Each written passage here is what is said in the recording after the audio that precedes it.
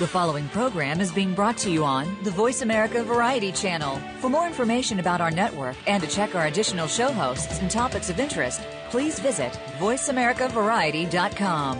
The Voice America Talk Radio Network is the worldwide leader in live Internet talk radio. Visit voiceamerica.com. The views and ideas expressed on the following program are strictly those of the host or guests and do not necessarily reflect the views and ideas held by the Voice America Talk Radio Network, its staff, and management.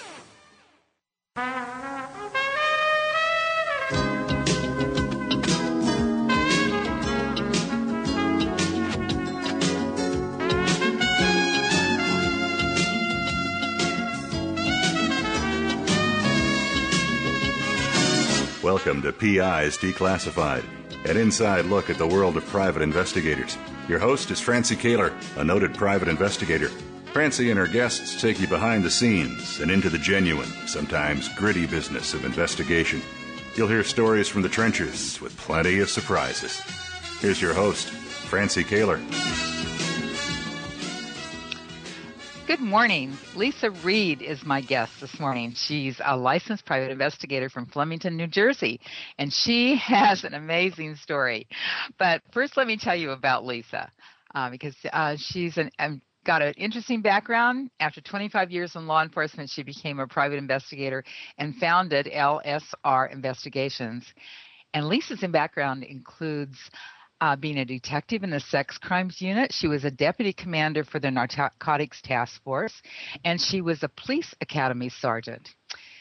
She was also recognized with numerous commendations concerning her contributions to children while she was with the department, and all of these positions gave her really valuable experiences that are easily transferable to us out here in the private sector. She is so proficient at what she does. Since becoming a PI, she was also awarded the Investigator of the Year award for her dedication and her commitment to the New Jersey Association of Licensed Investigators. So she's a member of the Pennsylvania Association of Licensed Investigators, National Association of Licensed Investigators, and an international PI association called Intelnet.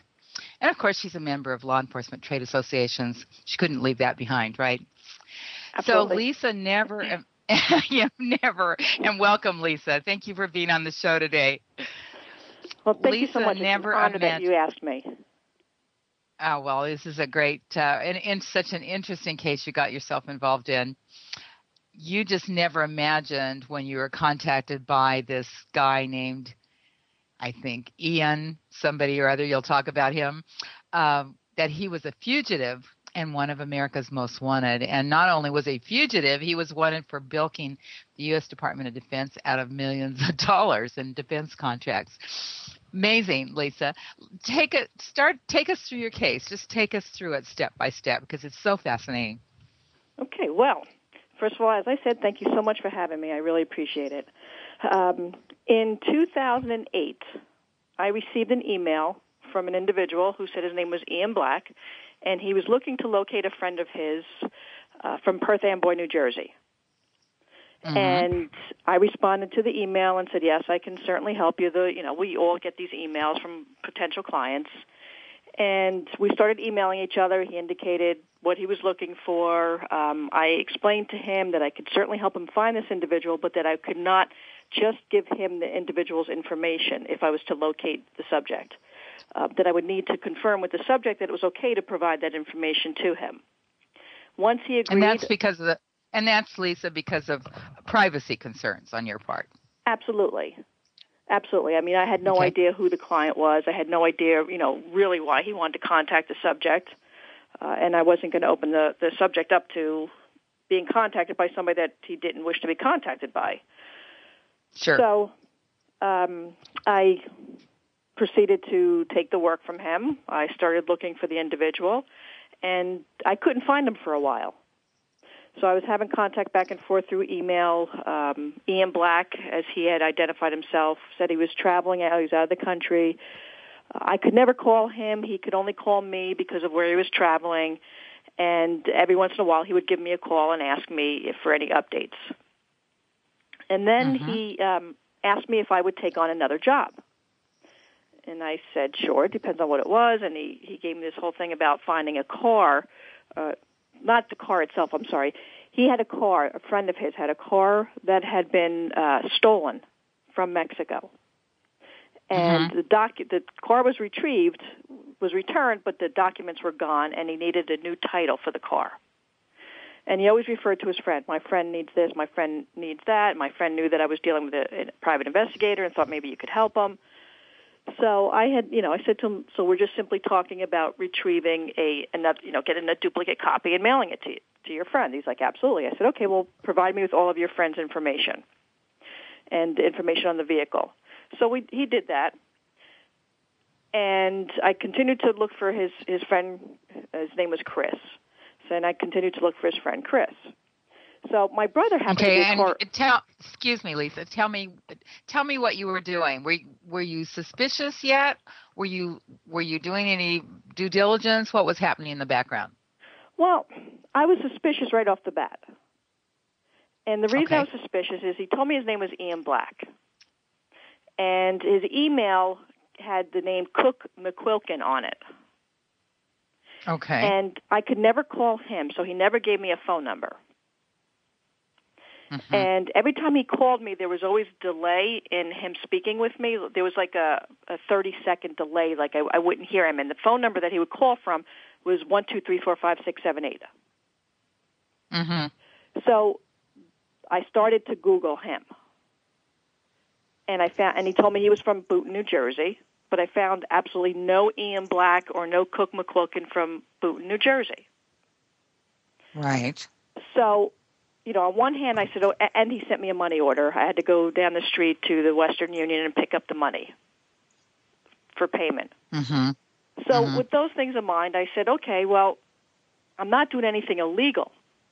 I'm locating somebody. He gave me permission to locate him, to provide his information to the gentleman. His name was Chris, to provide it to Chris if I should find Chris.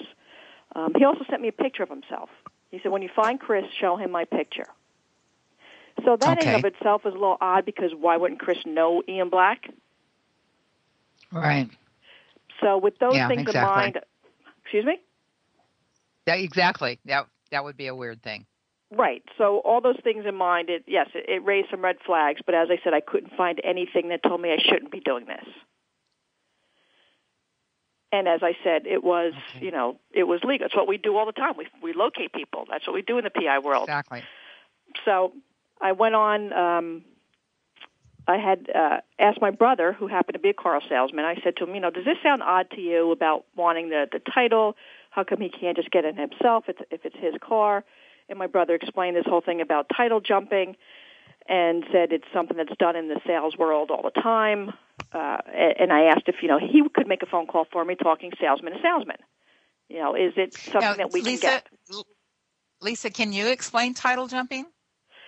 Not completely. I did ask my brother about it, and he said that it's a way to evade paying sales tax. So if, let's say, I buy a car from you, and I never put it into my name, so it continues to be under your name, Francie.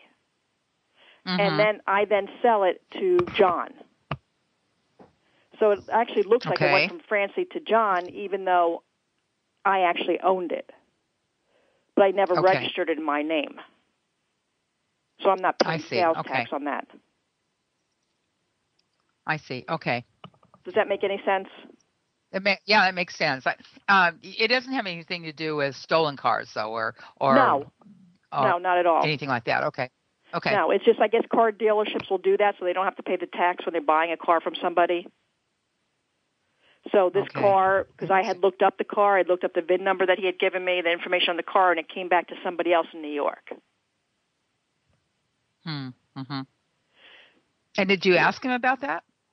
No, because by that point, yes, I did. I did ask him about that because that's right, we did speak about that. I completely forgot about that. I told him that there was a gentleman in New York that the car still seems to be registered to. And he said, well, maybe that gentleman in New York might have an extra title. Maybe I can get it from him. So it became this whole big thing. It wasn't as simple as he had made it out to be. However, by that time, I already knew who he was. Oh, okay. All right. So So take I'm sorry if I'm making this confusing. To that. No, that's fine. So let's take us back, because I'm the one that interrupted you and got you sidetracked. So take us back to your train of thought.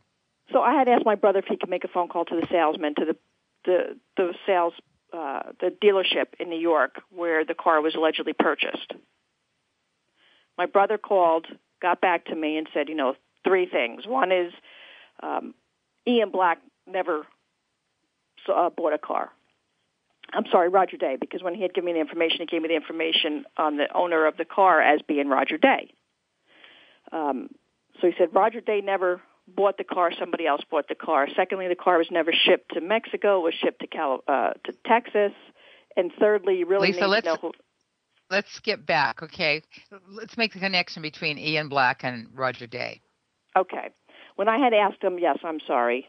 When I had asked him, because I know this so well, and I forget that. I know. I'm sorry. All right. So I said to him, yes, I could find the car, the title for you. That's not a problem. You need to give me all the information on the vehicle and the owner of the vehicle, because he said it was his friend's. So he gave me the kind of car. It was a Hummer. He gave me the VIN number of the car, and he told me the owner was Roger Day. Okay. So I gave that information to my brother. Now, for whatever reason, I did not Google Roger Day at that point. Okay. I had already Googled Ian Black and Cook McQuilkin, but I never did Roger Day. All right. And I had my brother make the phone call to the dealership. My brother called back and said, Roger Day never bought the car, but you really need to know who you're dealing with. So I sat at my desk right after I hung up the phone from my brother, and my heart sunk because it was like immediate. You knew that there was something not right here. So I looked up Roger Day. And I actually found him, I think, on page 2 of Google. And, yeah, he wasn't even on the first. Excuse me? So I found him on page 2 under America's Most Wanted. There was a link there. I clicked on the link, and I looked at the picture of Roger Day. And there was Ian Black. And there was Ian Black. The same person, the same picture that he had sent me to show, not the same picture, but a picture that showed the same person that I was supposed to show his friend Chris when I found Chris. Mm-hmm. So I just sat there looking at this America's Most Wanted. I read the whole article. I contacted a few people and said, what do I do? And then, so tell us what you found out when you read the article. I found out that he was wanted by the Department of Defense. And it went into the whole article about how he and his wife, several years before, had done the same exact thing where they made these fake contracts with the Department of Defense. They had contracts under other people's names to provide parts to the Department of Defense. Okay. And the parts were to be used for weapons, for our military's weapons. So it was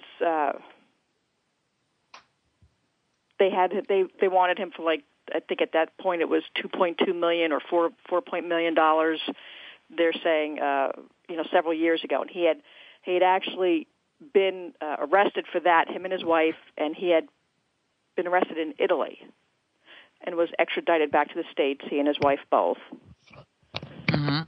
And after he was released, he then started up this business again. Went to Mexico and faked his own death, saying that he had drowned. Okay. So the last that they knew, he was supposedly dead in Mexico. And what happened to his wife? His wife divorced him. She served her time. She actually gave birth to their child in prison. She served her time. She's out. She divorced him. I believe she still lives in New Jersey. And he took back off to Mexico when he was finished with his sentence here in New Jersey. Okay, Lisa, this is a good time for a break, okay?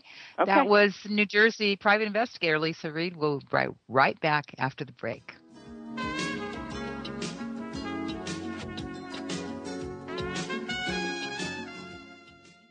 Talk, talk, talk. That's all we do is talk. If you'd like to talk, call us toll-free right now at 1-866-472-5787. 1-866-472-5787. That's it. VoiceAmerica.com. Need to hire a private investigator? Ask for their professional association affiliations. When an investigator asks Francie Kaler about associations, she says to first join a state trade association. Francie belongs to the California Association of Licensed Investigators, or CALI. It's the largest association of its kind in the world. CALI's main focus is networking, training, and legislative advocacy. If you need a detective in California, contact CALI at cali-pi.org or call 1-800-350-CALI. For a national association, Francie's choice is the National Council of Investigation and Security Services, or NCISS. For over 35 years, the Council's primary mission has been to represent its members before the United States Congress and governmental agencies. Find the Council at nciss.org or call 1-800-445-8408. NCISS and CALI are great places to look for a qualified private investigator. Tell them you heard it from Francie on PI's Declassified. Stimulating talk. It gets those synapses in the brain firing really fast. All the time. The #1 Internet talk station where your opinion counts. VoiceAmerica.com.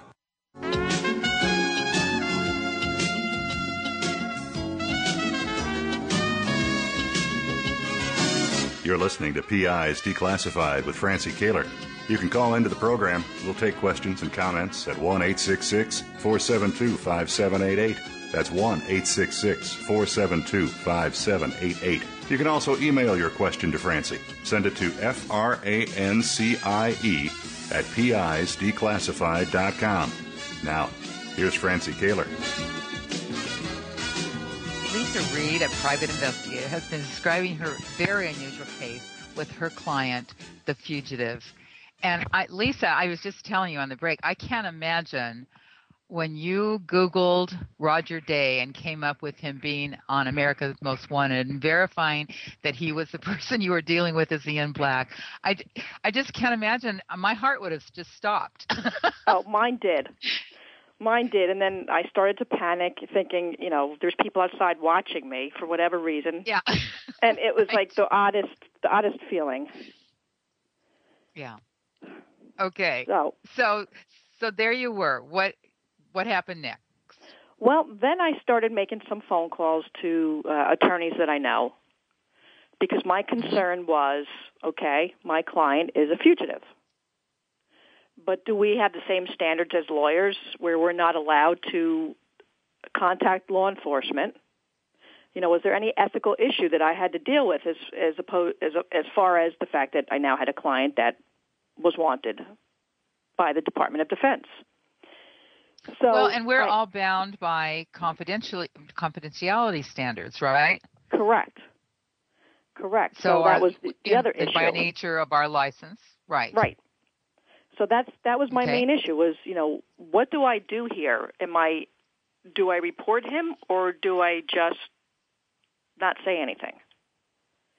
Mm-hmm. So I had several people, as I said, I happen to know a lot of lawyers, and there was some research done very quickly, and it was determined that because he represented himself as Ian Black to me, Ian Black was my client, not Roger Day. Mm-hmm. And he deceived me by telling me he was somebody that he wasn't. Right. So there really was no more ethical issue there. There was no confidentiality. Yeah. So I was able to report him. So who did you go to?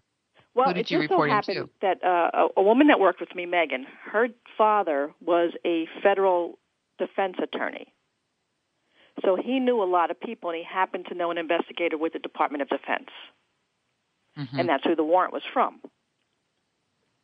So he contacted the Department of Defense. He's like, let me make a phone call for you, and then, we'll see where it goes from there. So he calls me back, and he says, I could have sworn a guy fell off his seat. And he's waiting for your phone call. So I called the investigator, and I explained who I was and, what had been happening, and that my first comment to him was, I think I found your fugitive. So he then reported to his agency. They sent out two investigators, two agents from the Department of Defense, who I think it was the next day came to my office in Flemington. Mm-hmm. And they sat down with me, and I explained everything that had been going on. I told them what I was supposed to be doing for Ian Black, and the newest project that he asked of me is, finding the title. And they asked at that point if I could just continue to have contact with him until they could decide what they were doing. So I said, sure. Mm-hmm.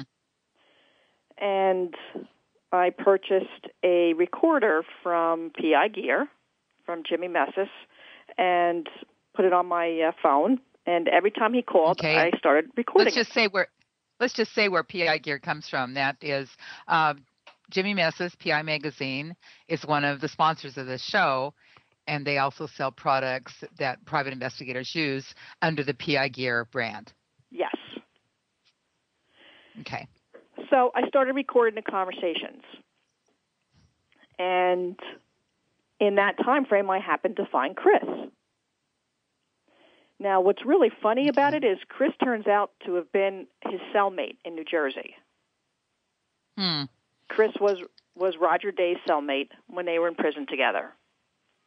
Okay. And so it was interesting, and it all made sense as to why he gave me a picture, because obviously Chris isn't going to know who Ian Black is, but he's going to know the picture of Roger Day. Right. And it turned out that Chris was in a rehab at the time. And I happened to get in touch with his girlfriend. And she calls me and says, it's very interesting. She says, we were trying to figure out who does Chris know that has enough money that can hire a private investigator. And the only thing we could come up with was Roger Day. And I had to pretend like I had no idea what she was talking about. I said, well, I don't know. I just know that Ian Black asked me to get in touch with you, and can I forward you his picture? And, so she accepted the picture and said, oh, yeah, have him, give him Chris's number or give him my number. And so I passed along the information. Now, obviously, he never found that out, that she had already told me he's Roger Day. Uh-huh. So that's another interesting piece, I thought.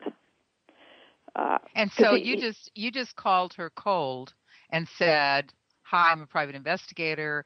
I'm trying to find Chris, and it went on from there. Yes. What I had done was I had actually, through all the databases that we have, I was looking up Chris and all of his information, and I wound up calling all of his family members. Anybody that showed up as being associated or a family member or contact anything with Chris, I was calling. And somebody forwarded my information to his girlfriend, and his girlfriend then called me. Okay. And said, I understand you're looking for Chris. Can you tell me why? And I explained who I was and what I was doing.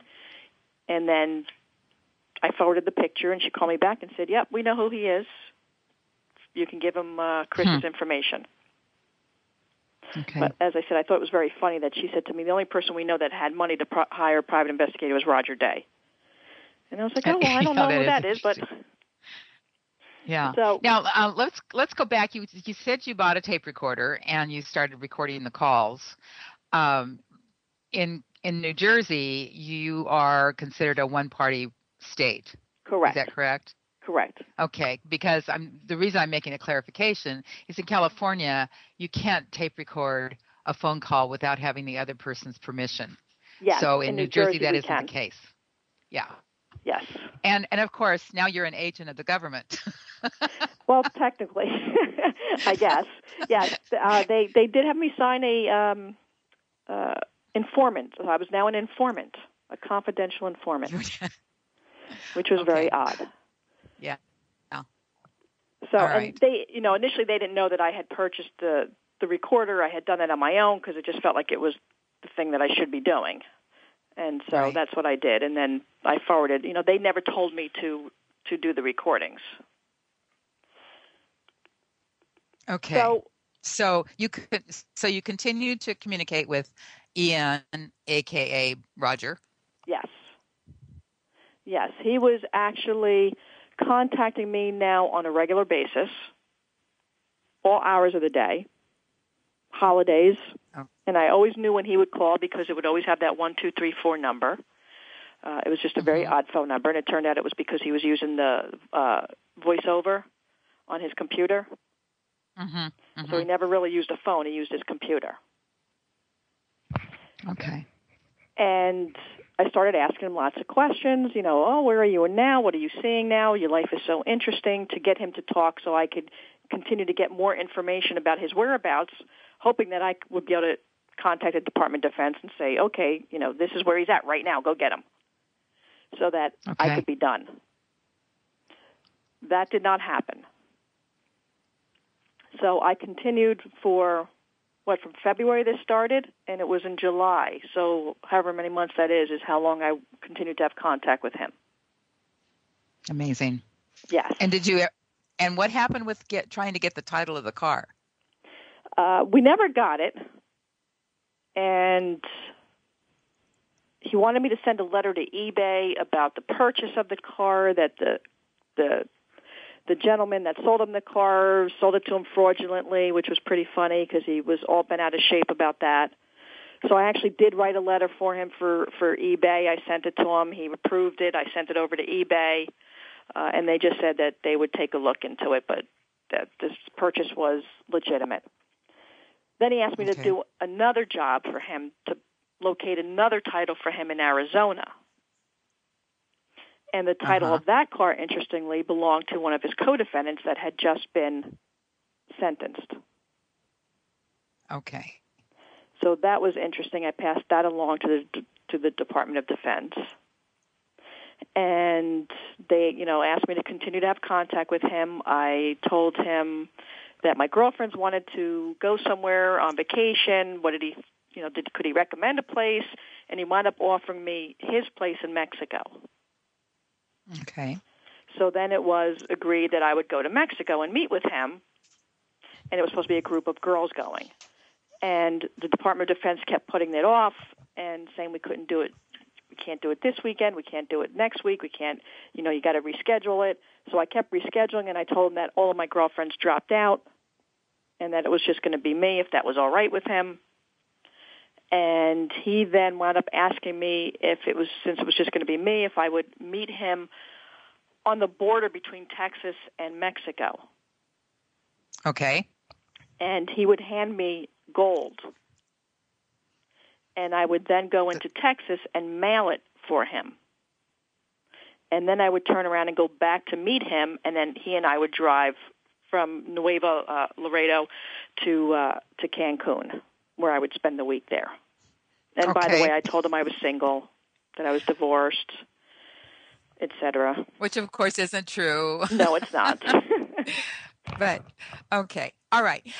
Lisa, let's take another break. We'll be right back. This is so exciting. We'll be right back.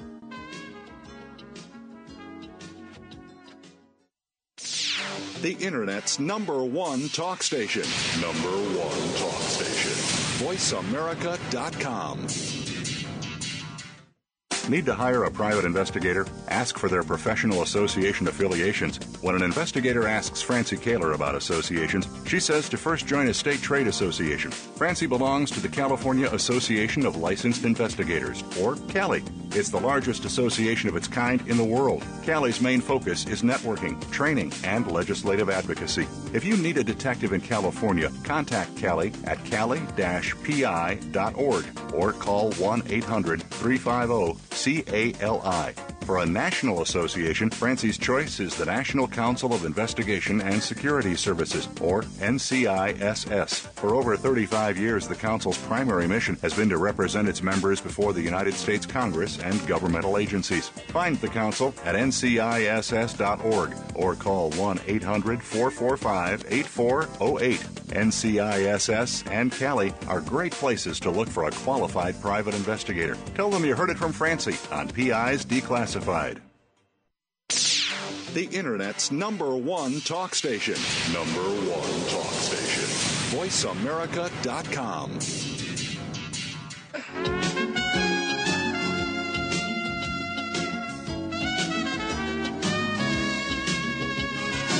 You're listening to PIs Declassified with Francie Kaler.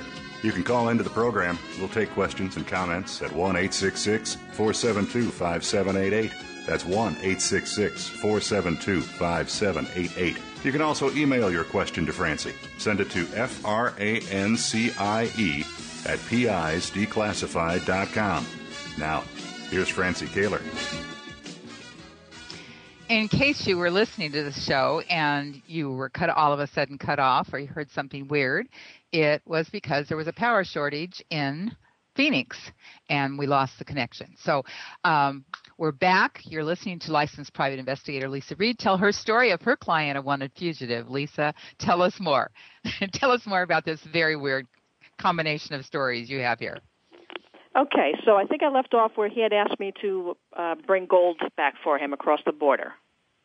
Correct. So the Department of Defense was very excited about that because they felt that they might recoup some of their money. And then I didn't hear from him for about 3 weeks. And, of course, I panicked thinking I had sent him the email that I was actually sending to the Department of Defense, that I sent it to him by accident, and, the gig was up. And then all of a sudden he calls me, and it turned out he had been in a motorcycle accident.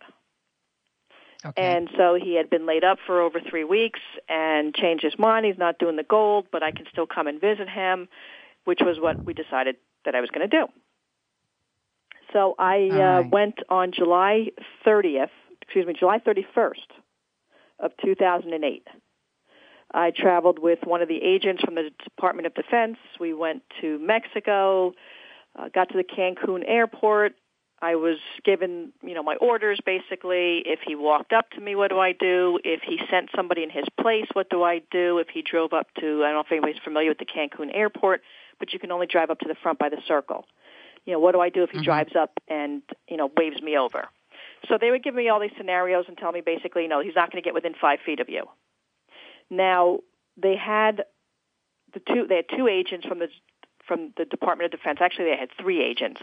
They had the female that went with me, but then she went away from me and went to one of the male agents to make it look like they were a couple sitting at the outside table area that you can sit at when you come out of the airport. And I was there by myself at the tables. Ordered myself a sangria and waited. Were you worried, Lisa? Were you concerned? I was very nervous. Yeah. I was very, very nervous. And it's interesting because he had told me that there was a chance he would not make it. And I spoke with him, I think, the night before or 2 nights before I was supposed to fly out. And I'm like, you have to come in, you have to be there. I want to see you. I don't want to go with anybody else. I've never been out of the country. And he even said to me at one point, he says, I don't get it. He's like, you were a cop. You carry a gun with you. And I said, yeah, but, I'm not going to be able to have a gun. I've never been out of the country, and I'm just so nervous, and you have to be there. And he's like, I'll do my best to make sure that I'm there. Okay. And then he was like a half an hour late. So, okay, he's not going to be there. And I'm watching out the road to see if he drives up. And next thing I know, I hear him behind me. And he just says, hey, Lise, and, the voice, I knew the voice, obviously, automatically, and I turn around, and I was like, oh, Ian, and I go to shake his hand, and he pulls me in and gives me a hug and a kiss on my cheek. And then he starts explaining why he was late, and he starts to walk off with my baggage, and he has this other woman with him. So she starts carrying she carries one bag, and we start walking away, and I'm like, oh, do you mind if I finish my drink? I'm a little nervous here. I've never done this before. And wow. I see the Department of Defense guy, the one gentleman, he stands up and he's talking on his phone, and I knew, instinctively that he was calling the federales because they did not notify the Mexican police. They notified the federales. Right, because they were concerned about the Mexican police compromising the case. Exactly. And so the Mexican police, although they were parked right out there, never knew what we were doing. So the federales walk over, these three federale officers, and they walk over to him while I'm talking to him, and one of them says, "Are you Roger Day?" And he says, "Yes." And then they tell him he's under arrest, and he basically starts fighting them, and they go down on the ground, and they cuff him. And and I'm just standing there, and he walks past me and says, "You got me, Lise." And I just... So he knew right away that you set him up. Yes. Yeah, I mean, he had to have. Yeah. And did that bother you? Yes, very much so. Very much so. I started crying. In fact, I reacted in a way I did not expect. I mean, I just never expected to have the reaction I did. And it stayed with me for probably a good month or two, where I just was very upset. And you were upset probably from a lot of levels. You had established a relationship with this person. You'd had a lot of conversations with him over 5 or so months. And then you were involved in setting him up, which was very highly emotional, and concerned for your safety. Yes. In fact, my son, how many years ago was this? This was 5 years ago already. So my son is 21 now. He was 16, I think, at the time. And, he got very upset. He got very upset that I was going because, we've all heard what happens in Mexico and that it's not the safest place to be. He was very upset that I was going. My husband was upset that, I kept being on the phone with some man acting like I was interested in him. And, what's interesting is the day before... It's just the job, honey. Yeah, exactly. I'm like, "I'm sorry, sweetheart. Oh, yeah. What did you say, Ian? Oh, yeah. I can't wait to see you too." It was not a great situation. And the day before I went on the 31st, July 31st. July 30th, I actually gave my husband a party. We had 150 people at our house. And and the next morning at 5 o'clock in the morning, I'm up and heading to the airport. It was a very, very, very stressful time. To meet with another man. To meet with another man, yes. Yeah, that's good. Okay, yeah, so as he walked off, he actually says, "You got me, Lise." You got me, Lise. Yeah. Short for Lisa. And yeah. Yeah. And then, did you have to testify? I did. It took them 2 years to extradite him. And nobody was in touch with me, and nobody was telling me what was going on. And I even hired a private investigator myself from Mexico to try to confirm that he was still in Mexico, because I was worried. I was nervous. Right. And then, they finally, yes, he's still in Mexico. Yes, we have these hearings. So it was, the information coming to me was very, very slow and very far apart. And nobody from Department of Defense is in contact with you. None of the investigators, not the U.S. attorney. Nobody's in contact with you. Well, the one agent who was my carrier, if you will, or my handler. I don't know if you're familiar with that term. When you have somebody as a confidential informant, you're considered the handler. Right. She and I would be in touch with each other. She was the only one that was really ever in touch with me. And, I had actually thought that we had a friendship, and, it was very obvious to me it wasn't a friendship. It was, I was her informant. And so she would be in touch with me once in a while. But I would never get any information, just, "Hey, how you doing? Good, yourself? Okay, things are going along. We'll let you know." And then that would be it. And then, like I said, 2 years later, he was extradited. It went to a federal... Finally. Excuse me? Finally. Yes, extradited. Finally, December of 2010. He was extradited. And then I testified in federal court in Virginia in, I believe it was August of 2011.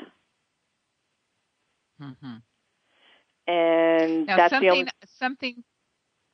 something pretty odd happened with you and the judge when you testified. Can you talk about that? Yes. I was testifying. It's the first time I've seen Ian. Obviously, I was very nervous being there. And then the judge starts asking me questions. The judge asks me, who was, did he pay me? Did Roger Day pay me? And I said, yes, technically he did pay me for the 2 jobs I did. Did you give him his money back? He wanted to know why I didn't give him his money back. Why was I following direction from the Department of Defense and not from my client? And I was shocked. I was absolutely shocked. And then when I left, I was talking to some other people I know that are attorneys, and I told them what happened, and they said, because the prosecution only asked me one question. The defense for him only asked me one question, and I don't remember what the question was, but it was a minor question. And they said because the judge did their work for them, put their case out for them, for the defense. But it was very odd. I was very taken back. So he's challenging your ethics, is what he's doing. Absolutely. Challenging your ethics, like you had broken the confidentiality that you talked about earlier. Right, and I explained that to him. It's exactly what I said to him. I said I had no allegiance to Ian Black or to Roger Day, because he wasn't Roger Day. He was Ian Black. And he even asked you if you'd given his money back. Yes, he did. And he asked if I got paid by the Department of Defense. Mm-hmm. So it was very very surprising. He was sentenced. He was. Correct? And where is he now? I forgot what he's in a federal prison. He received 111 years. And I don't remember what prison he went to. That's fine. So something happened afterwards. You never had any contact from anybody following the case? No. You didn't receive, thank you very much, you helped us convict a guy we've been after for years. No, you didn't get a letter, you didn't get a call, you didn't get anything. No, and in fact there was an article, the agent sent me an article about after the case, and I'm never mentioned. I'm never mentioned that with the assistance, not even that, my name. I didn't even care about my name, but just the fact that a private investigator helped do this, because I was thinking that this was fantastic press for private investigators to show that we are professional. Right. And that we do more than just find people that are cheating. And there was nothing mentioned. Nothing. And the two agents got an award. From my understanding, they did receive an award.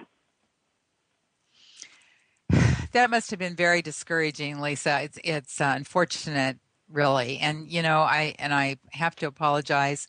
Due to the power shortage, we are out of time. That's fine. And I really wanted to talk about this much more than we have, but we have to close. Thank you so much, Lisa. Guests for our upcoming weeks will be Maryland PI Lynn Levy at PI's Haunting Inner Conflicts, California PI Dr. William Schneed, the Santana Shooter Speaks Out, and California PI Wendy Bignall, Process Serving Catch Me If You Can. So tune in again next week as we declassify more real stories from real investigators. It's PI's Declassified. I'm Francie Kaler. Thanks for listening, and thanks so much, Lisa, and thanks for putting up with us today. Thank you. It was an honor to be asked to be on here. I appreciate it. All right. We'll do it again. Take care. Bye-bye. Bye-bye. You've been listening to PI's Declassified with your host, Francie Kaler. Tune in every Thursday at noon Eastern Time. That's 9 a.m. for you West Coast listeners. PI's Declassified explores stories of deceit, mystery, and detectives unraveling the truth. Every Thursday at noon Eastern, 9 a.m. Pacific Time, here on the Voice America Variety Channel.